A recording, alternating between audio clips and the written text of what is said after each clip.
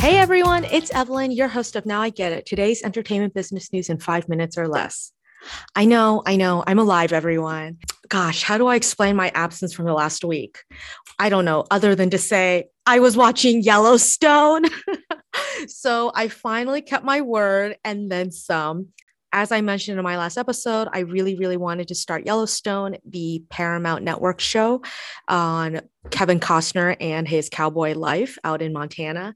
It has been about a week and a half since I started. I'm already on season 3. I've been telling everyone and shouting from the rooftops to start watching it. I've had a couple friends start in the past week since I've told them.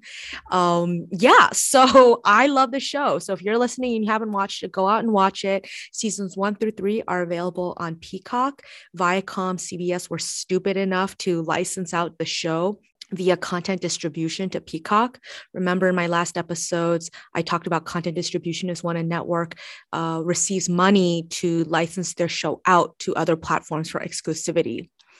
And the most recent season of season 4 of Yellowstone is available on any cable DVR or on Paramount Plus. In today's episode, I'm not going to be talking about how amazing this show is. I could do an episode on that, or probably when I catch up on the show, but about how the show actually is really disappointing as far as diversity in a way you probably didn't know about. And it just shows what a long way Hollywood still has to go. By the end of this episode, you'll also be able to say, now I get it. So what bothers me about this show that stares me in the face every episode is that there is a stark whitewashing with one of their main supporting storylines, which is Monica and Casey Dutton. Monica is supposed to be an indigenous woman from the local Native American reservation, Broken Rock, on the show. But there's a problem. The actress that plays Monica is actually half white, half Taiwanese. 2 things stick out to me in this. First, the actress herself lied about her heritage. In a W Magazine profile, the actress Kelsey Aspiel identified her heritage as part European, part Chinese, and part Cherokee. However, both of her parents are Taiwanese. A specialist for the Eastern Band Cherokee was asked about Aspiel's claims and reported that the actress has never been an enrolled member of the Cherokee Indians, and there has been no documentation found in their records to support any claim that she even descends from the band of Cherokee Indians that she claimed to have. The second thing that bothers me is the more general philosophy that Hollywood has still not learned from its mistakes about whitewashing. The history of whitewashing in film and TV can date back to as early as the 1700s, when white actors used blackface to portray Black people. What many might not realize is the formal and almost official discrimination that Hollywood was guilty of. From 1934 to 1968, there was an unofficial morality guidelines in Hollywood called the Hays Code, which was imposed on major motion pictures during these 30 years, which explicitly prohibited casting a minority actor in a role where they might be perceived as a white character's love interest. Of course, today, looking back on it, we know that this is an example of systemic racism. Now, listen, in general, yes, Yellowstone has been great because there are so many supporting role, background acting opportunities for Native Americans in the show if you watch it.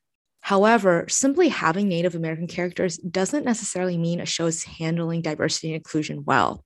A Native American Canadian actor, Adam Beach, actually asked a lot of his peers in Hollywood to boycott the show when it premiered around 2017. He said that Yellowstone is telling the world that there are no Native actresses capable of leading a TV show, unless your great-great-great-grandparents are Cherokee. So if you read between the lines, that's obviously a direct poke at actress Kelsey Aspiel's comments about her fake heritage. Even the chair of the Screen Actors Guild's Native Americans Committee was quoted saying, "Did Yellowstone mess up? They did. Can they fix it? Yes, they can. And we have to be willing to help them fix it." But basically confirming that Yellowstone messed up in this situation with their whitewash casting.